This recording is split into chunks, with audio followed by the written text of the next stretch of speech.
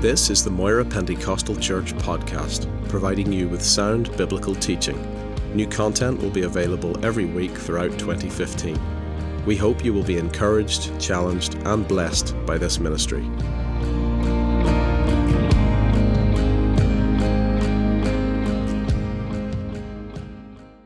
The book of Nehemiah. So if you go to Psalms, work backwards. Psalms, Job, Esther, Nehemiah. You'll find it in there handily enough. And turn to chapter 4. So Nehemiah chapter 4.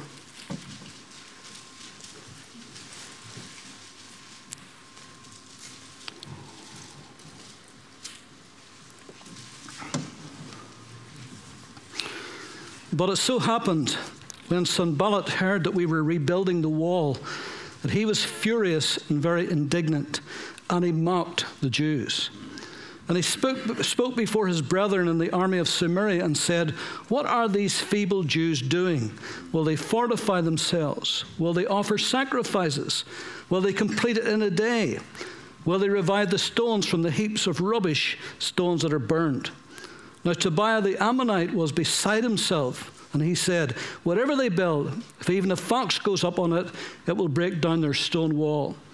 Hear, O God, for we are despised. Turn the reproach on their own heads, and give them as plunder to a land of captivity. Do not cover their iniquity, and do not let their sin be blotted out from before you, for they have provoked you to anger before the builders."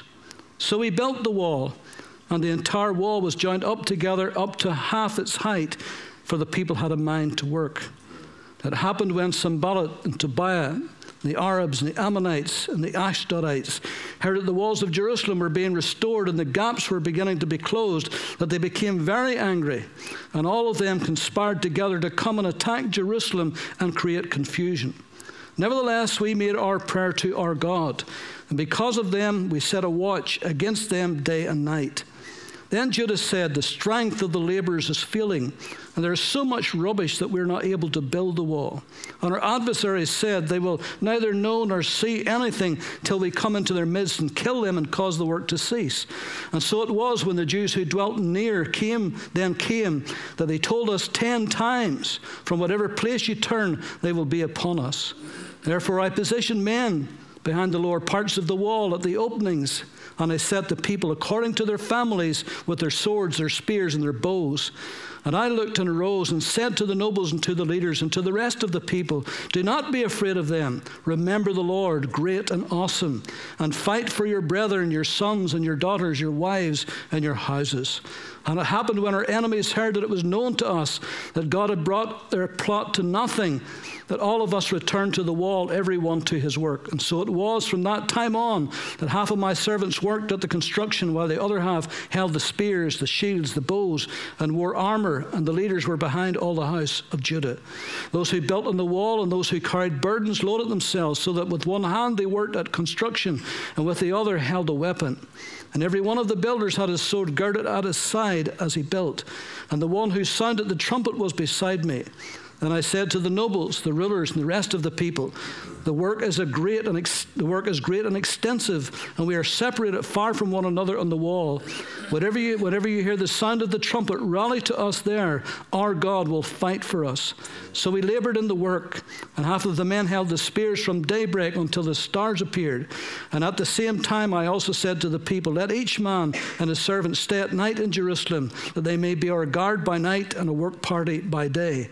So neither I, my brethren, my servants, nor the men of the guard who followed me took off our clothes, except that everyone took them off for washing.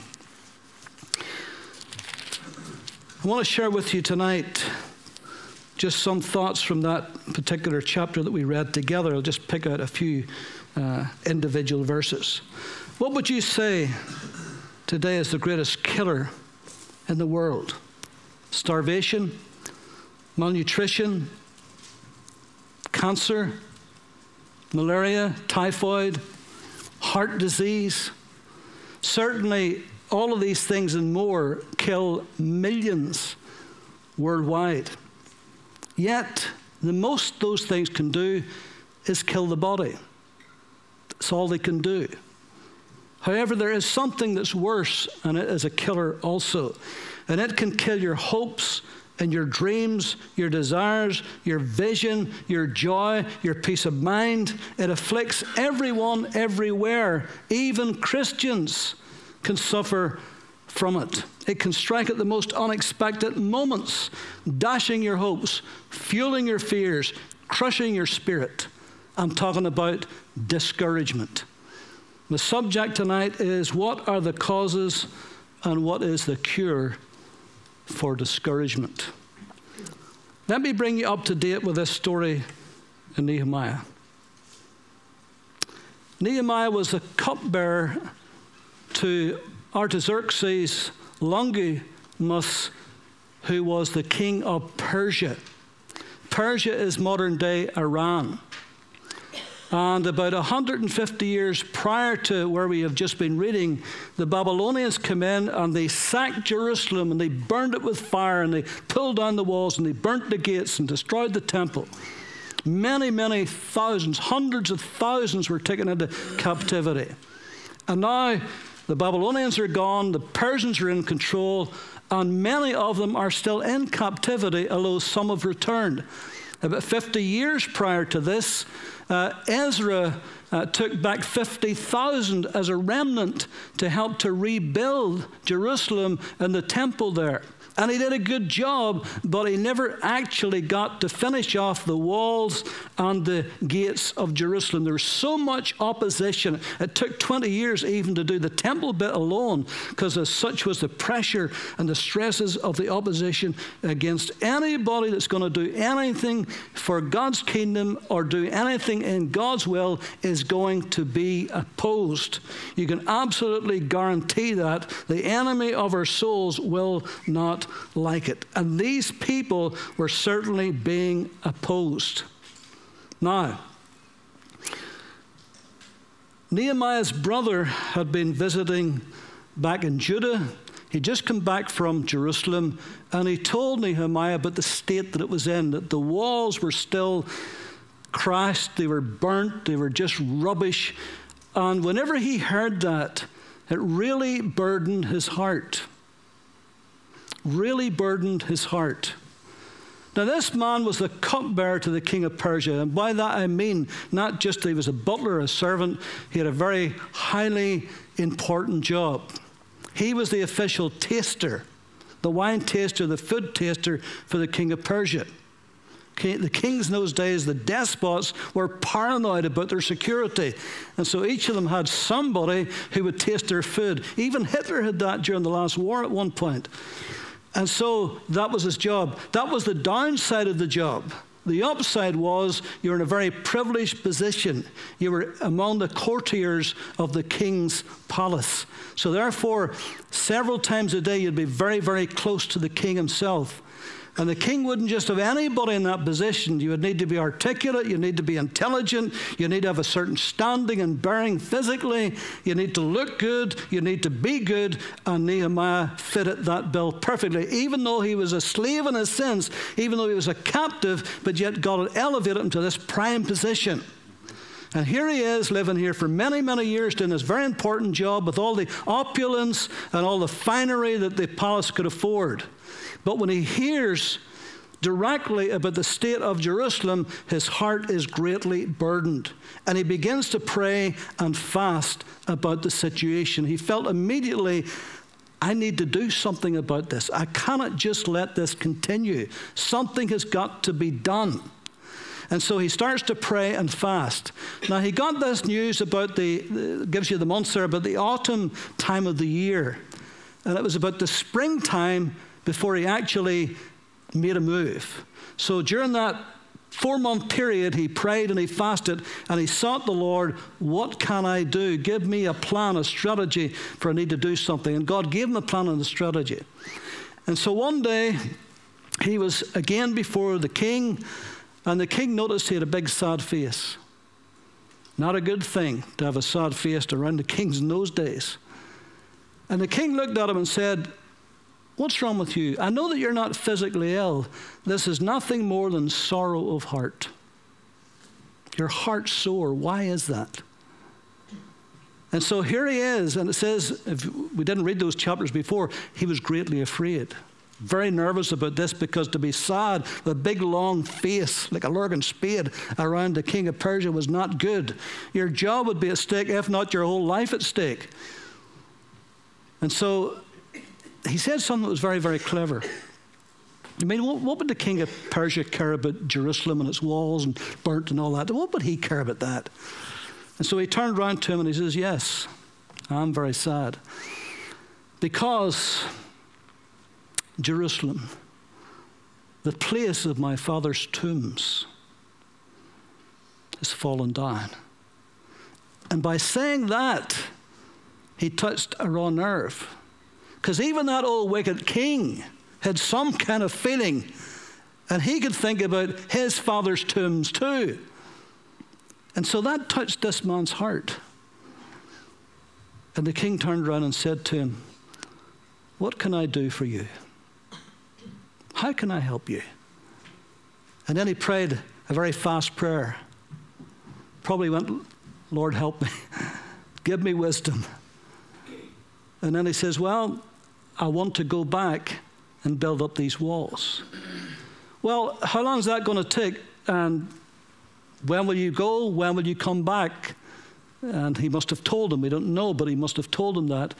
And the king said, okay. And then he says, but I need some letters from you to give me safe passage together, because this was hundreds of miles away where he needed to be, 3 different countries. I need safe passage. So if you write me a letter that I can get safe passage. And oh, by the way, Asaph, who is the one who looks after the king's forests, I'm going to need some wood, some timber to build up these gates. And if you can give me a letter for him so that he can give me all the things that I need. And the king says, okay. And he gave me his letters. And off he went. And so when he got there, first thing he did was he waited till nightfall, and then he had a little recce, a little scouting thing around the city, in the quiet, in the dark, not to cause a whole fuss. He didn't want to stir up anything at this point. He wanted to know what he needed to do. And so he went around what was the gates of what used to be the city gates and so forth, to see exactly what needed to be done. And then he began to encourage the people of Judah to rise up and to help him build for God. And he did that, and people began to rise up. Priests and people and everything began to rise up to say, yeah, we'll get behind you. We'll build this. We'll do this for God. But of course, once they did that, then opposition began to rise up, and we saw a little bit of that there. And so you had Sanballat, who was the head of the Samaritans. They were in the north. And then to the east, you had Tobiah and the Ammonites. And then to the south, you had Geshem, or Gashmu sometimes he's called, and he was of the Arabs. And then to the west, you had the Ashdodites, or the Philistines. So they're surrounded by 4 powerful enemies who did not want Jerusalem to get back to what it used to be. They were happy that the Jews would be put down and stay down. But here's a man coming to build up these walls and to do something for the kingdom of God. And once you decide to do anything for God's kingdom, or be anything from God's kingdom, you can be sure there'll be some opposition will arise up against you in your life to one degree or the other. So what are the reasons for discouragement? Because as we read through this chapter, you'll find that the people, the workers, the ones who were doing the job, got discouraged, really discouraged, to the point where they felt they could not go on building this wall. So what were the causes of discouragement? Because sometimes any of us could be in the position where you find it just hard to go on doing what you're supposed to do, being what you're supposed to be. You get discouraged. Stuff in life happens to discourage us. So what happens? First of all, being made to feel that what you're doing is worthless. Made to feel that what you're doing is worthless. So it happened when Sanballat heard that we were rebuilding the wall. He was furious, very indignant, and he mocked the Jews. Isn't it interesting? The Jews today are still being mocked. If ever a group of people on earth has been mocked relentlessly, generation after generation, it's been the Jews and the Christian church. Two most mocked people on earth today are the Jews and the Christian church. Isn't that so? And that increases. And he spoke before his brethren, the army of Samaria, and said, "What are these feeble Jews doing?" And so there was a mocking tone, a put down. What are these feeble Jews doing? I mean, they're feeble, they're weak. These are weaklings. What could they ever do? What are these feeble Jews doing? Will they fortify themselves? Will they offer sacrifices? Will they complete it in a day? Do they think that by offering sacrifices, that this is going to help them get this done? It's going to make them stronger? Do they even think they're going to do this in a day? So here's a kind of sarcasm is coming through. Well, they never thought they were going to do it in a day anyway. By the way, they did it in 52 days, which was really, really, really fast. But they didn't think they were going to do it in a day anyway. But this is a put down. This is sarcasm. This is doing everything they can to discourage them from even getting this work started here. Will they complete it in a day? Will they revive the stones from the heaps of rubbish stones that are burned? You know, there was lots of burnt limestones all over the place. And they had to go through them all and pick the best out of them to start to rebuild. No easy job. Dirty job. Hard job. Laboring job. Are they going to bother to do this? And Tobiah the Ammonite was beside himself. And he said, whatever they build, even if a fox goes up on it, he will break down their stone wall. In other words, what you're doing is worthless, it's useless, it won't amount to a hell of beans, you're wasting your time. Why bother? We're laughing at you. The world's laughing at you. You're fools for doing this. Whenever the enemy of our souls mocks or disparages or laughs at us, you can be sure we're doing the right thing. But the idea is to discourage us and to get us to quit or not even to start in the first place. And so, being made to feel that what you're doing is worthless, it's not worthwhile. Why bother? Why spend your energy and your time and your money and your prayers? Why bother? It's useless. Won't amount to anything anyway. That can discourage you. You know, one famous missionary one time, when he was just a young man, and he was desperate to go to the mission field, there was a time in the church when they didn't believe in sending out missionaries because they believed God was sovereign, and if he wanted people to be saved, well, he'd just get them saved. And so he shouted at him, he says, young man, if God wants to save those people out there, he'll save them. He doesn't need you, he doesn't need me. Sit down. That was his attitude towards the young man. But the young man didn't sit down. And the young man didn't give up. And the young man became a great missionary in spite of all that. You'd be surprised who would try to discourage you if you're doing something for the kingdom of God. And then tiredness. Verse 10, then Judah said, the strength of the laborers is failing. You could see there they'd been working really, really, really hard. Night and day. As well as working, laboring, they were also guarding and prepared to fight at the same time. A spear in one hand and a trowel in the other hand. That's hard. And they just got to the place where they were just tired, physically drained, emotionally drained, just plain tired. Discouragement can set in so easily if you're absolutely physically and emotionally drained. It's hard to keep motivated when you feel that way, isn't it? And sometimes you just need your body to rest. Sometimes you just need physical rest, a sleep, a wee break, as we would say. Jesus himself said to the disciples, "Come you apart and rest a while," because he recognized that they needed rest. Somebody said, and I forget who it was, but somebody says, if you don't come apart, you'll come apart. And there's moments when you need that rest. You just need that little bit of time.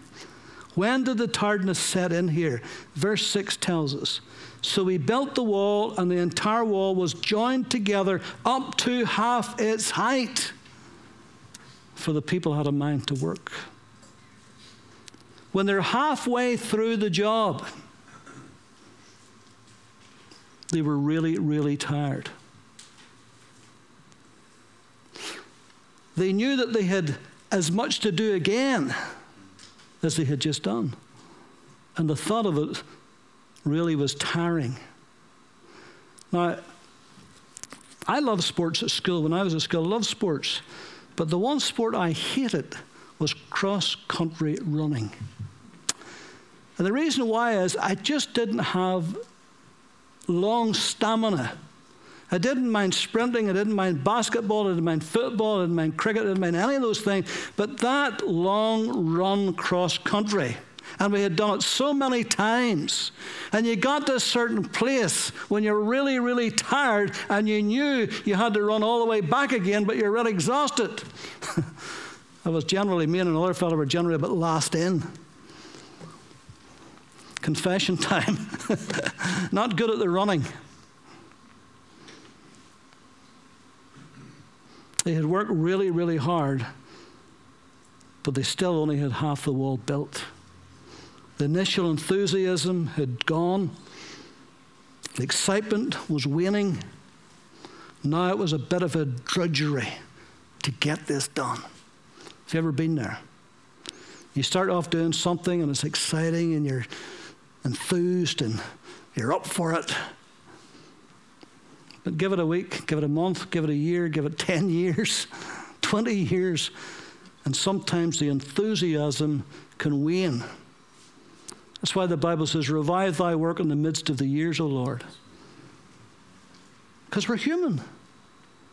And something you're keeping at, and you're doing, and you're at it, and you're doing, and you're at it, and you're doing, there comes a point sometimes you just get physically tired. It's not so much that you're tired of the work, but you get tired in the work sometimes. And so Nehemiah had to keep motivating because he could see the tiredness had set in. And the enemies were still around. And the discouragement was building up. And then there was frustration. Verse 10, "Then Judah said, the strength of the laborers is failing, and there is so much rubbish." Sometimes our lives get cluttered up with unimportant things. We can so easily fill our lives with stuff that doesn't really matter at the end of the day. Isn't that so? Unproductive things, unnecessary things, things that zap our energy, time wasters. In the end, we forget the vital things, the things that really, really count. That's why Paul said, "This one thing I do." Now, the Apostle Paul, you can be sure, was an exceptionally busy man. He had many things he was doing. So he's not just saying, "I'm just doing one thing. This one thing I do." He doesn't mean that. He means in the midst of all of the things I'm doing, there's one thing that's the most important, it's the most vital thing, and everything is subject to this one thing. I press towards the prize of the high calling in Christ Jesus. He had a focus, he had a goal, he had a desire, and everything else was going to fall into line in that. And if it didn't fit that, he didn't do it. Feeling of frustration. In Hebrews chapter 12,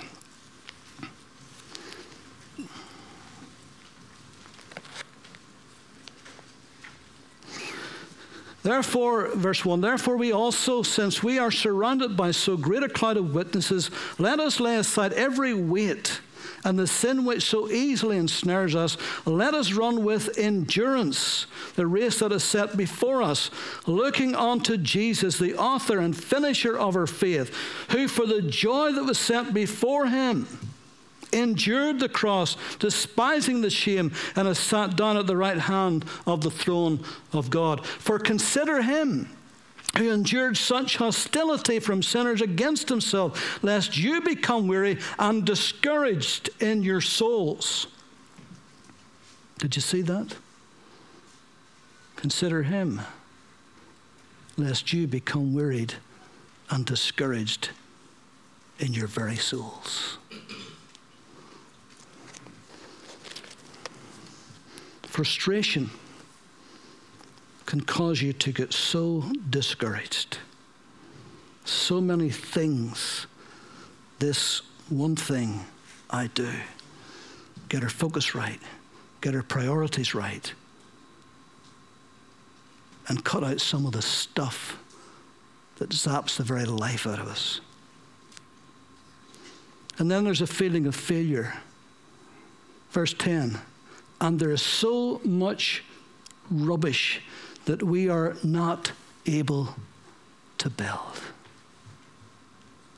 Opposition, ridicule, tiredness, frustration, rubbish. Boy, this is a tough assignment, isn't it? Why do you think Paul said to Timothy, endure hardness as a good soldier? Because the Christian life is not a walk in the park. If we're truly going to live for the Lord, and we're going to fulfill all that he wants us to do and all he wants us to be, there's going to be times when we're apt to be discouraged. Times of hardness. Endure hardness as a good soldier of Jesus Christ, Paul said to Timothy. We can win. We can do this. We can overcome. We can overcome all opposition, and we can do it all for God's glory. Paul said, even though I am knocked down, I am not knocked out. That's good, isn't it? Some of us sometimes gets knocked down with life. Stuff happens, knocks you for 6, but we're not knocked out. And these people were at the place of being knocked down, almost knocked out. We cannot finish the job. That's what they're saying to Nehemiah. We're tired, we're weary, and we have still a long way to go. Feeling of failure. We are not able to build the wall. Nothing can discourage you more than those kinds of feelings. I can't do this. Yes, you can. And yes, you will. With God's help, with God's grace. Yes, it can be tiring. Yes, sometimes you shake your head and say, Lord, how long have I to keep at this? But you do, and you will, and you'll build the wall.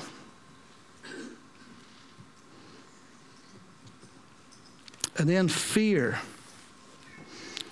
You remember how they're surrounded on all sides by the enemy? Verse 11 and 12, and our adversaries said they will neither know nor see anything till we come into their midst and kill them and cause the work to cease.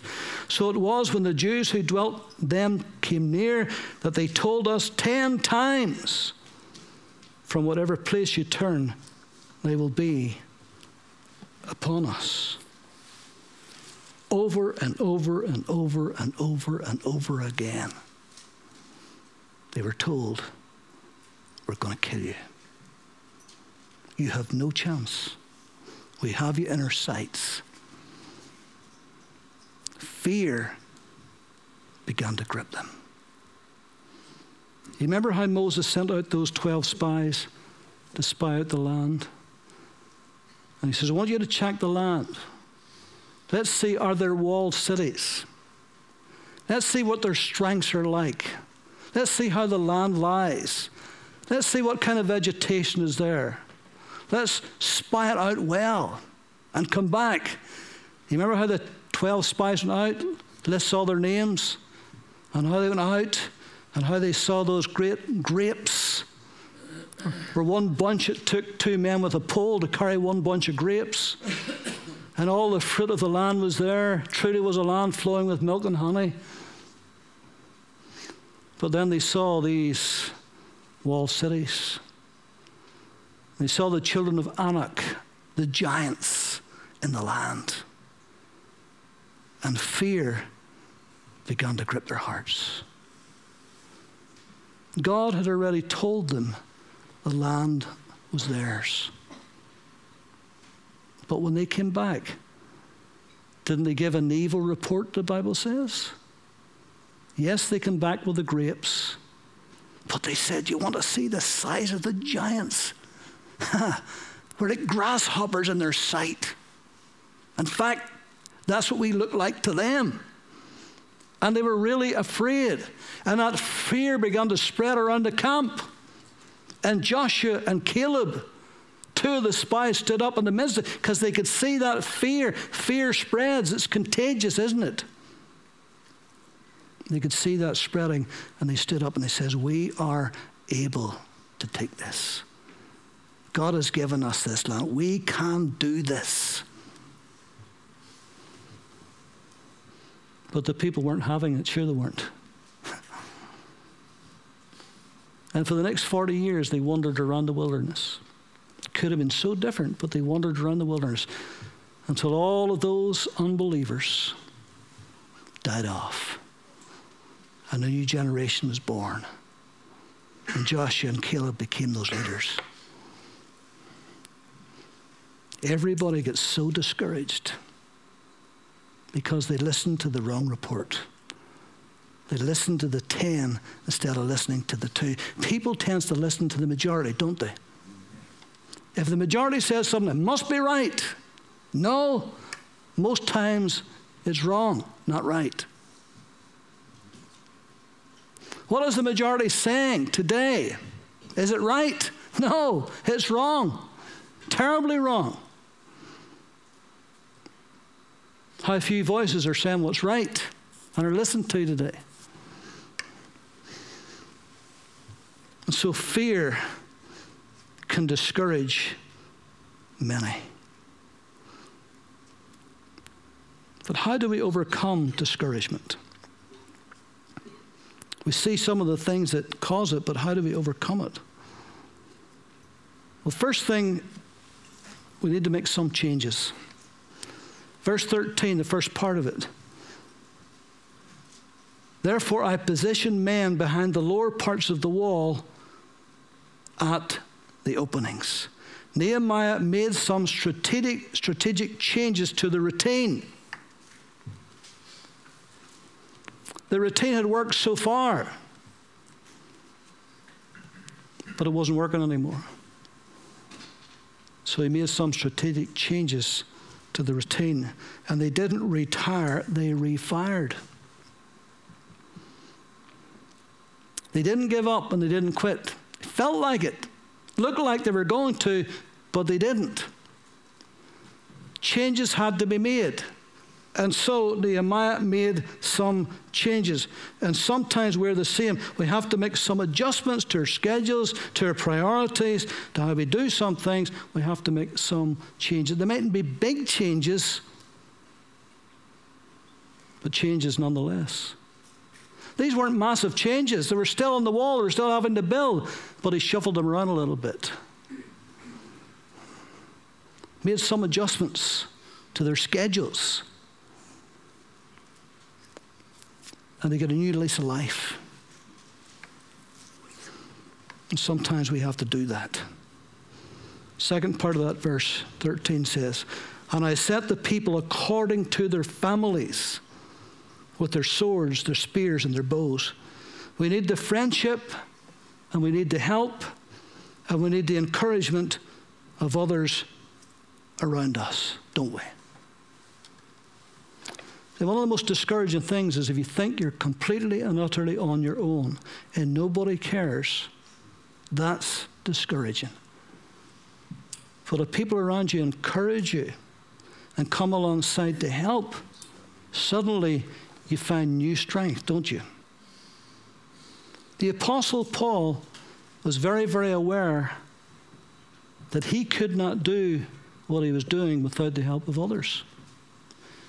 At the end of Romans, the last chapter of Romans, he lists 35 individual people, names them individually, 35 names. You can count them. Plus, he would mention so-and-so and their family.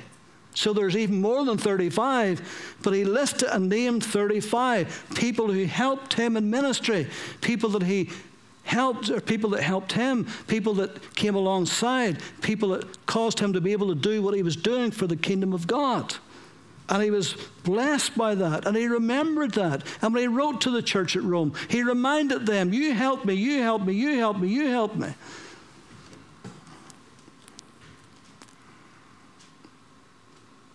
Little verse in Ecclesiastes.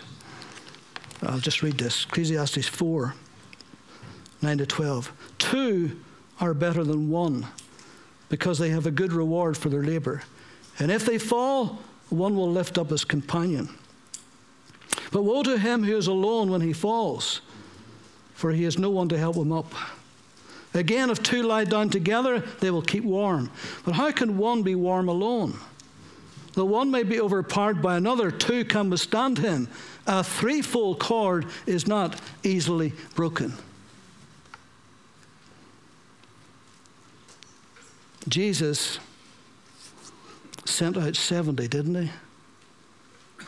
But he chose 12. And out of the 12, he had 3, Peter, James, and John. And Peter, James, and John, that threefold cord, at the most intimate moments of his life, that was the 3 he called on to be by his side. In the Garden of Gethsemane, even though they slept, it was those 3 he called to his side to keep watch. At his lowest moment, humanly, they were there. At that great high moment on the Mount of Transfiguration, who was the 3? Peter, James, and John. Read the Gospels, you'll see. At important times, he had those 3. Then there was Paul and Barnabas for a time. What a great duo they were. And then it was Paul and Silas. It was even a greater duo. And for a while, Luke, Dr. Luke, was Paul's companion too. And so we need the encouragement, we need the help of others around to lift us and encourage us, particularly when the going's tough, isn't it? Isn't it great if you're going through something and somebody just gives you a word of encouragement? Somebody just comes alongside and says, by the way, praying about you yesterday, thinking about you. By the way, you're doing a great job. I mean, that just helps, doesn't it? It just lifts you that little bit. And we all need that, don't we? We're human and we need encouragement. And so he made some changes and he set the people according to their families. Then the second thing, look to the Lord. Now that may seem obvious, but when you're discouraged, it's not so obvious. We tend to look at everything else except the Lord, don't we? We look at the circumstances. We look at the trouble. We look at the shortage. We look at this, that, and the other. We look around, but we forget to look up. Verse 14, and I looked and arose and said to the nobles, to the leaders, to the rest of the people, do not be afraid of them. Remember the Lord, great and awesome. Yes, I see we're surrounded by the enemy. Yes, I hear what Sanballat and Tobiah is saying. I see all of that. I hear all of that. And so do you. And we look at that, but we forget to look up at the great and awesome Lord. So what he was doing was getting their eyes off the problems and onto the solution. getting their eyes off the trouble and onto the blessing of the Lord.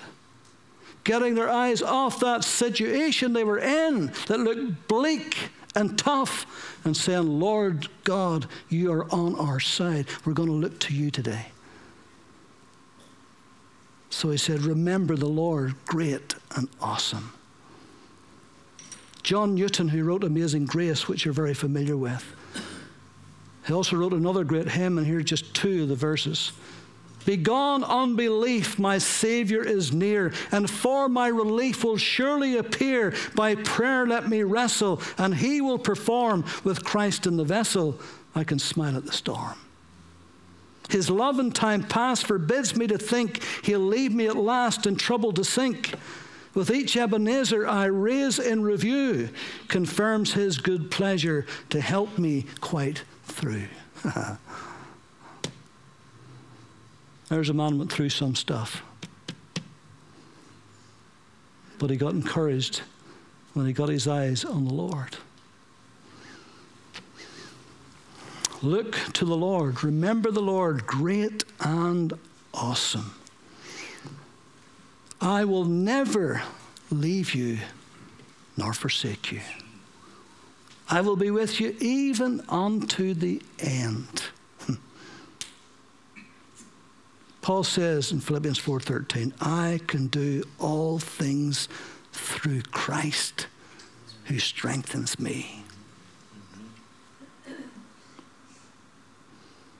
And so, look to the Lord, make some changes, and finally resist your discouragement. The last part of that verse 14 says, and fight for your brethren, your sons, your daughters, your wives, and your houses. Fight for your brethren. Resist.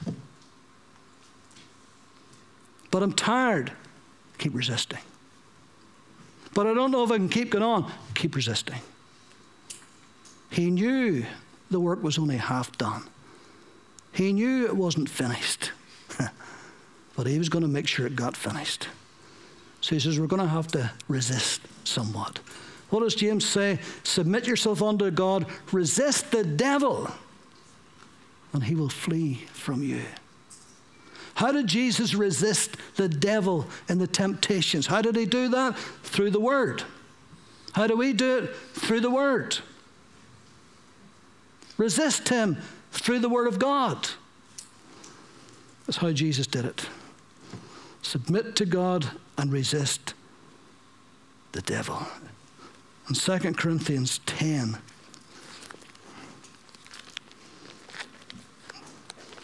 we'll close with this. Verse 3, for though we walk in the flesh, we do not war according to the flesh. The weapons of our warfare are not carnal, but mighty in God for pulling down strongholds, casting down arguments, and every high thing that exalts itself against the knowledge of God, bringing every thought into captivity to the obedience of Christ, and being ready to punish all disobedience when your obedience is fulfilled. Bringing every thought into captivity to the obedience of Christ. That's the tough part, isn't it? Every thought that wants to rule our lives, that wants to run riot in our thinking, that wants to discourage us, that wants to frighten us, to be able to bring that into subjection to Christ. Being able to say, that's what the Word says. That's what the Scriptures say. That's what God says. Not what the devil's saying, not what the circumstance, that's what God's saying. That's bringing every thought into captivity. Rather than your thoughts taking you into captivity, we bring our thoughts, those thoughts, into captivity in Christ. Amen? And so they built the wall. 52 days, and it was complete. Did those ones attack? No. How did they feel about the wall being built? They were furious. But it was done. And they couldn't do a thing about it. We haven't time to read, but later on, they tried to get them to come down from building the wall. Come down to talk to us in the valley of Ono. And Nehemiah says, no, I'm doing a great work. I cannot come down. Why should I stop this great work? And he kept at it and at it and at it until the wall was built. We're not exactly sure how long Nehemiah stayed and did the work and get the job done. We know the wall was built in 52 days, but there was other stuff to do. Some commentators believe he was at least 12 years. But the job that he went to do, he got done for the glory of God. Amen? So are you discouraged tonight? Have you been feeling discouraged? Well, let me encourage you. God knows exactly where you are, exactly what you're going through, exactly what has happened. He knows every tomorrow that you'll have to face. Do not give up. Do not quit. Keep building your wall. You'll get the job done. You'll get it finished with God's help and with the grace of God. You'll get the thing done to the glory of God. Amen. Let's pray.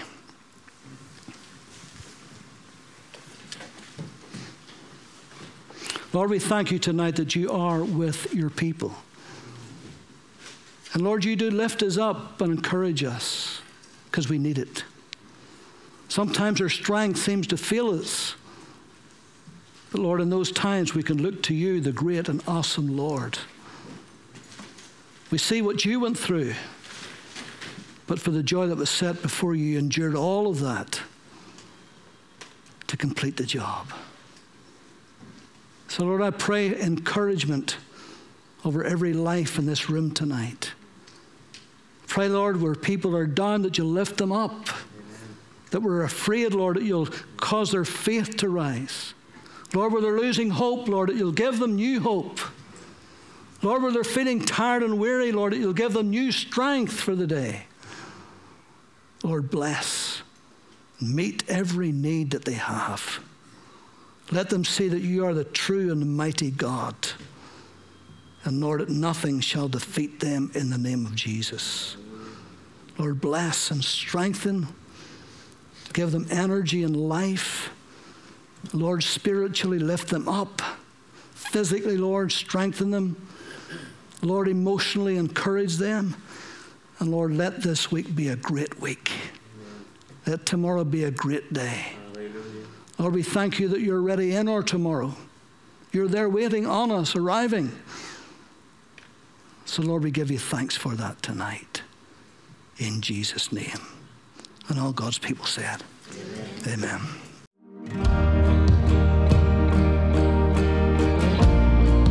Thank you for listening to this podcast. You can also watch the Sermon of the Month video at youtube.com/Moira Pentecostal, or download the sermon video through our iTunes video podcast. For more information, visit us at www.mpc.org.uk.